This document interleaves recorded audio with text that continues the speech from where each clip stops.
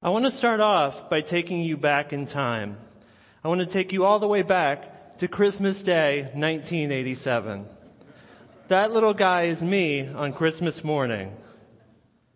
As you can see from the smile on my face, I loved Christmas. Every year, about 5 minutes after Thanksgiving dinner was cleared away, I'd be saying, "Hey, Mom, when are we going to put up the Christmas tree?" And she'd say, "Not yet." And then I'd go over to my dad and I'd say, "Hey, Dad, when are we going to put up the Christmas lights?" You see, as a kid, I loved everything about Christmas. I loved decorating. I loved making lists for Santa. I loved baking cookies. And when my dad would take me to the mall to try and find a gift for my mom, everything about Christmas just seemed magical. But I started to lose that love of Christmas as I grew older. It wasn't all at once. I didn't just wake up one morning and say, I don't like Christmas anymore. But slowly, over time, the season started to lose its magic. I think that one of the biggest reasons that Christmas started to lose its magic for me was just teenage cynicism. We think of Christmas as mostly a holiday for children. And when we become teenagers, many of us lose that ability to suspend our disbelief and get carried away with the joy of the season. And when I look back, I realize that another part of growing into adulthood, at least for myself and maybe for some of you, involved pushing away my parents and my family. I remember that I had this tradition with my mother. Every year we would bake Christmas cookies. It would be one of the highlights of the season, baking boxes and boxes of cookies for our family, to share with our friends and neighbors. But I reached a certain point as I grew older when my mom would ask me if I wanted to bake cookies with her. And I'd say, "Well, Mom, I'm actually kind of busy with some other stuff right now." Looking back, I realize how painful that must have been for her, how painful it must be for all parents. But I think children have to do that sometimes. They have to push their parents away in order to create their own identity, in order to be their own selves. Another large part of why Christmas lost its meaning for me was that I left the faith of my childhood. I was raised in the United Church of Christ. I attended a small country church that was about 5 minutes away from where my family lived. Now, my parents weren't professing Christians. They weren't the kind of people who talked about their faith, and we didn't really pray before meals. But the church was a large part of our social world. We went almost every Sunday. And at that time, so much of my understanding of the Christmas holiday was wrapped up in those corporate rituals.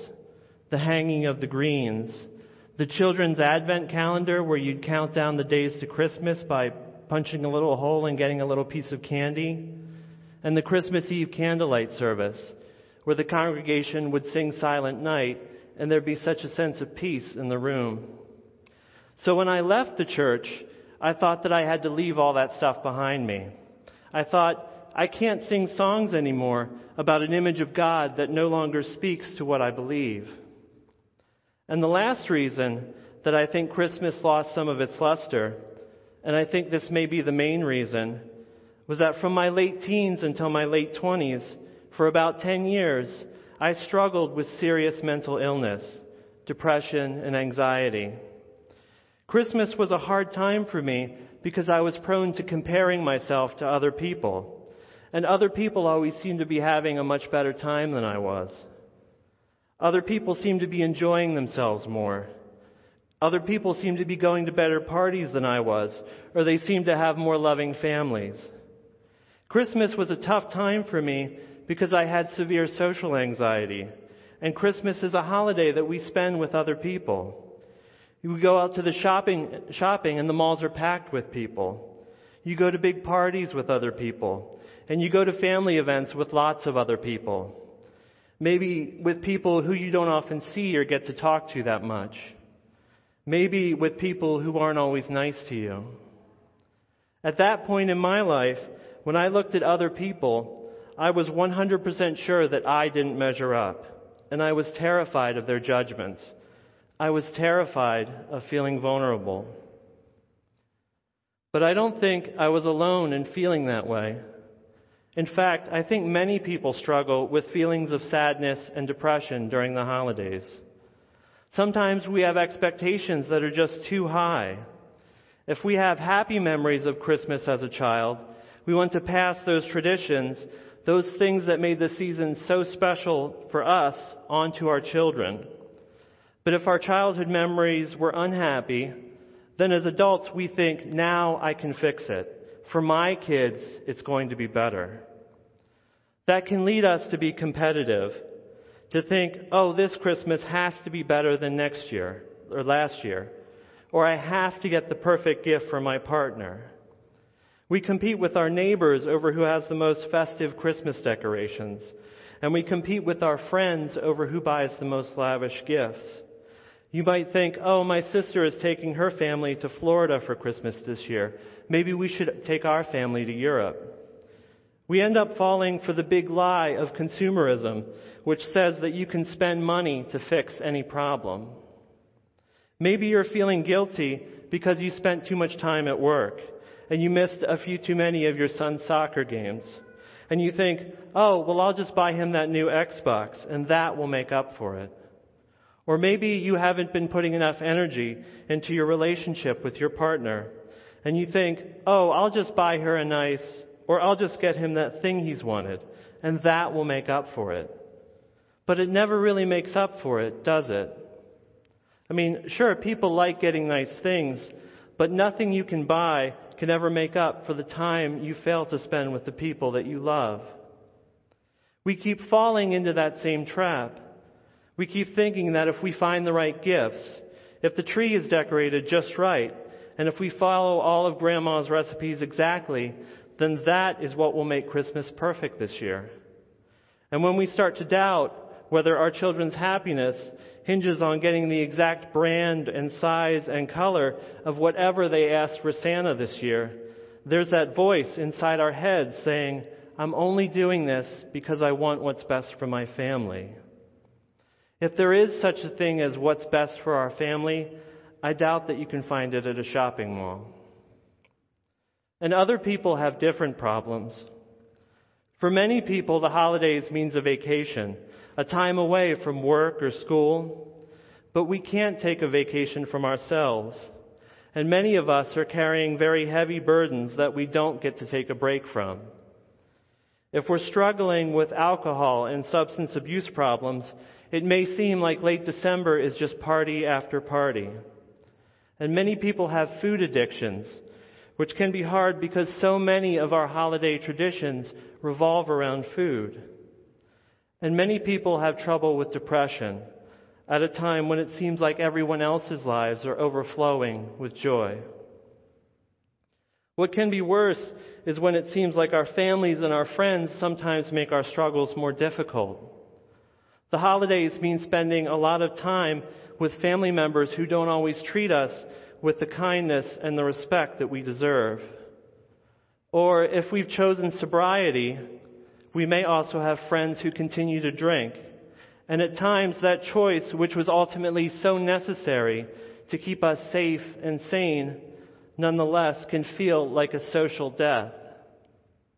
And some of us are completely alienated from our families.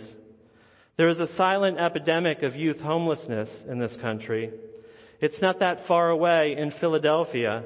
A recent study found that 54% of homeless youth identify as lesbian, gay, bisexual, or transgendered. These are young men and women who were thrown out of their homes after revealing their sexuality to their families. Some of us may have experienced that same kind of alienation from our families. If not because of our sexuality, maybe some abuse or trauma has ruptured that relationship.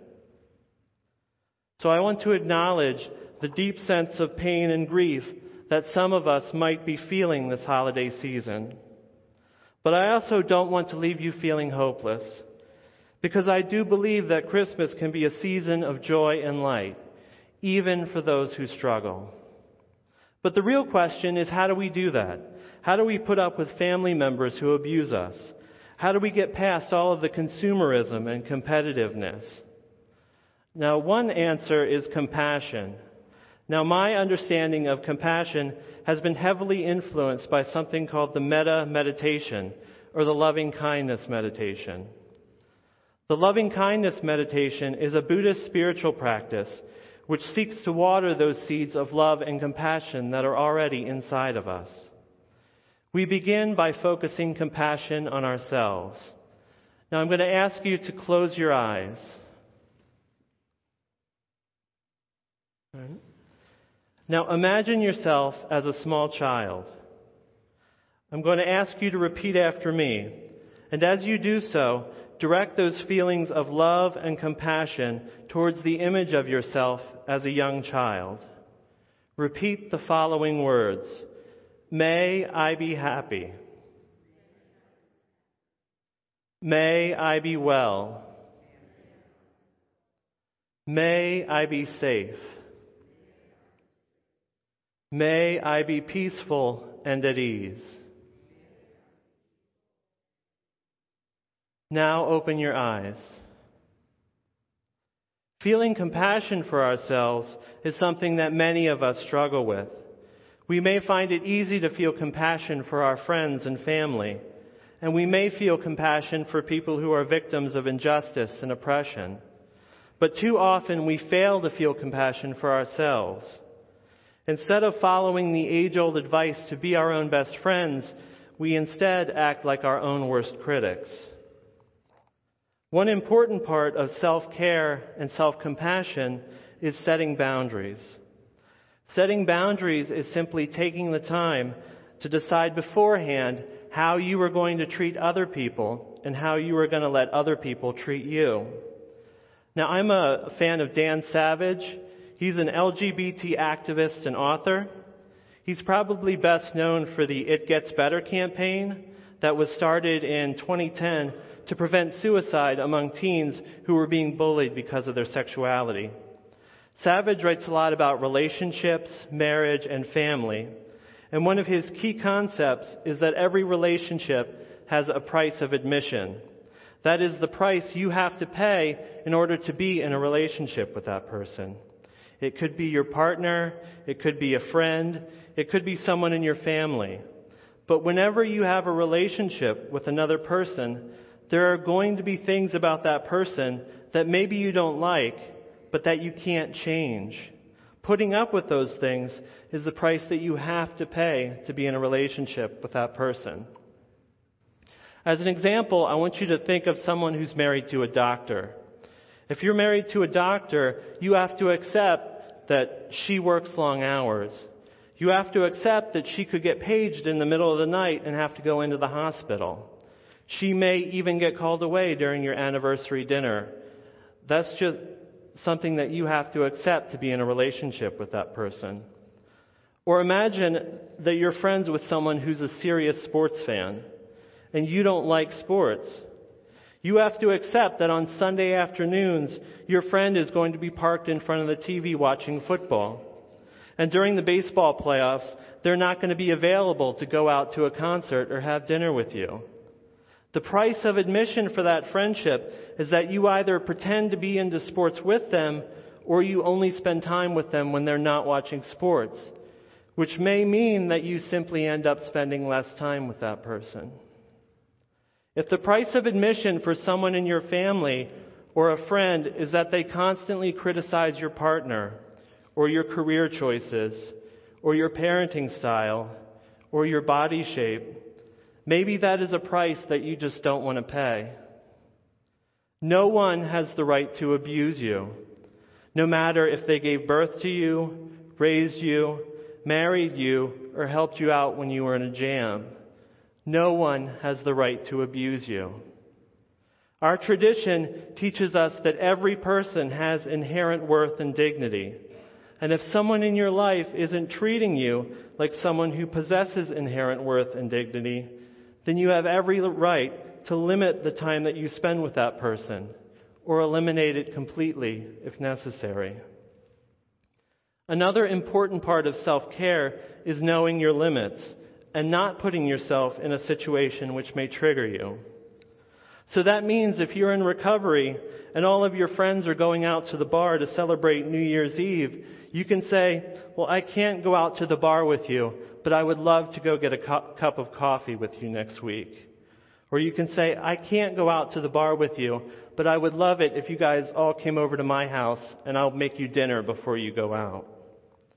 If you struggle with social anxiety, maybe you don't agree to go to every party or social event. Or maybe you stop by for an hour, but don't force yourself to stay in a situation that makes you miserable. And if you have financial limitations, respect them. Don't think that you have to buy extravagant gifts to try and earn someone else's love. The greatest gifts that we can give anyone this season come from ourselves. Next, we're going to focus compassion on a loved one. This could be your partner, your child, or a parent. It could also be a friend whom you care deeply about. Now close your eyes and create a mental picture of that person. I'm going to ask you to repeat after me, and as you do so, direct those feelings of love and compassion towards that person. May you be happy. May you be well. May you be safe. May you be peaceful and at ease. Now open your eyes. The greatest gift that we can offer our loved ones this holiday season is to simply be present to them. And the greatest gift that we can offer ourselves is simply to be present to those things which are lifting up our souls. So if you like singing Christmas carols, then sing Christmas carols. But don't just sing your heart out. It doesn't matter if you question the Immaculate Conception or whether the baby Jesus really was born in a stable. If you have the chance to spend time with family and friends whose company you enjoy, be present to those moments. Don't spend that time worrying about the gifts you haven't purchased yet or the work that you still have to do. Next, I want you to focus compassion on a neutral person. This could be a neighbor or a coworker whom you don't know that well. It could be the store clerk who helped you with your holiday shopping. Close your eyes and create a mental picture of that person in your mind. Now I'm going to ask you to repeat after me, and as you do so, direct those feelings of love and compassion towards that person. May you be happy. May you be well. May you be safe. May you be peaceful and at ease. Now open your eyes. Many of us have had the experience of standing in a checkout line and watching a customer belittle a store clerk who was only trying to do his or her job. We all know how easy it can be to snap at a waiter in a restaurant or someone we work with when we're feeling the pressure of the holiday season. How can we keep our stress from harming others? One answer I'm going to suggest is distance. Distance is simply creating some space between ourselves and those parts of the holiday season which cause us aggravation. Now, many of us struggle this because we're taught the exact opposite of distance. We're taught to be available. Women especially are taught that they should always be available to help others and always put the needs of others above their own needs. We're taught that we're expected to give 110% to our jobs and 110% to our children. We're expected to always be there to support our partners, and we're expected to be there for our parents and our friends whenever they struggle. But the truth is that that's just not possible. So what does this mean in our lives? It means we take a long look at all the busyness, the lists, and all of our unrealistic expectations, and we let go of those things which no longer feed our souls. We have to accept that we can't recreate our childhoods for our children. And we may have to let go of some of those things which no longer fit into our schedules. We may have to settle for stovetop stuffing instead of Grandma's homemade recipe. We may decide to skip the company Christmas party if we feel overscheduled. We have to learn to say no to people who we love, but who sometimes ask us for more than we can give. There's a practice in agricultural societies that we seem to have forgotten. It's called seed saving. After the harvest, when all the corn had been collected, people would set a little bit of the seed aside to plant next year. And the thing is that no matter what happens, if it was a bad harvest, if it was a famine, even if people were starving, you still have to put those seeds aside, because if you don't, you'll have nothing left when it becomes time to begin again. Too often we convince ourselves that we have to give and give and give until we have nothing left. We have to set a little bit of ourselves aside, a little bit that we don't give away. Otherwise, we'll just burn ourselves out. The last part of the loving kindness meditation is where most people struggle. I want you to think of a hostile person. This could be someone with whom you've had major conflict. Maybe someone in your family or your boss. Close your eyes and create a mental picture of that person in your mind. Now I'm going to ask you to repeat after me. And as you do so, direct feelings of love and compassion towards that person. May you be happy. May you be well. May you be safe. May you be peaceful and at ease. Now open your eyes. When you think about that, that's really hard. I mean, it's easy to love the people that we love. The people that we love are awesome. The people that we love are kind to us. They value us. It's so much more difficult to feel compassion for the coworker who always interrupts you during staff meetings, or the person who cut you off in traffic this morning. I'm going to leave you with a personal story. A couple years ago, I was dating a young woman, and we had been together for about a year. It was Christmas time, and we were having a Christmas Eve dinner at her grandmother's house. Now, you may not know this about me, but I'm a very liberal guy. I'm liberal politically, socially, economically. Her father, on the other hand, was very conservative. He was a dyed-in-the-wool, Fox News-watching conservative.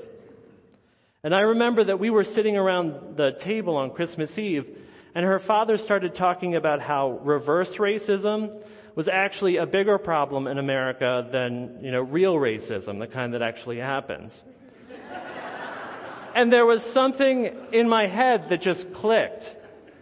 And I wanted to say something that was really smart and sarcastic.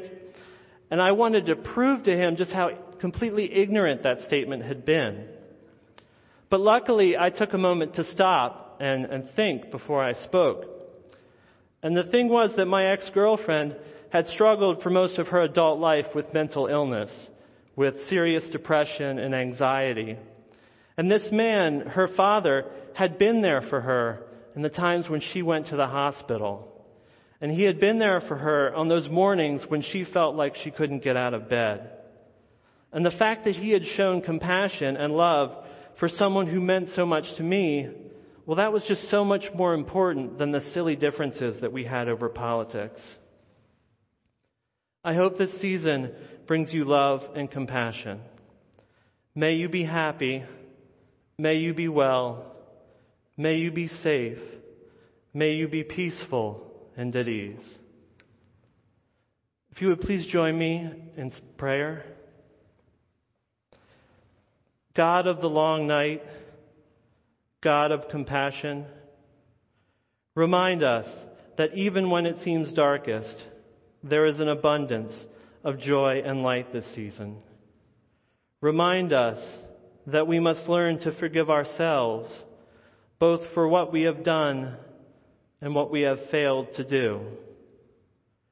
Remind us that the true joy of this season is not found in what we buy, but in who we are, in those simple gifts of laughter and smiles, and in being present to those we love and care for. Amen.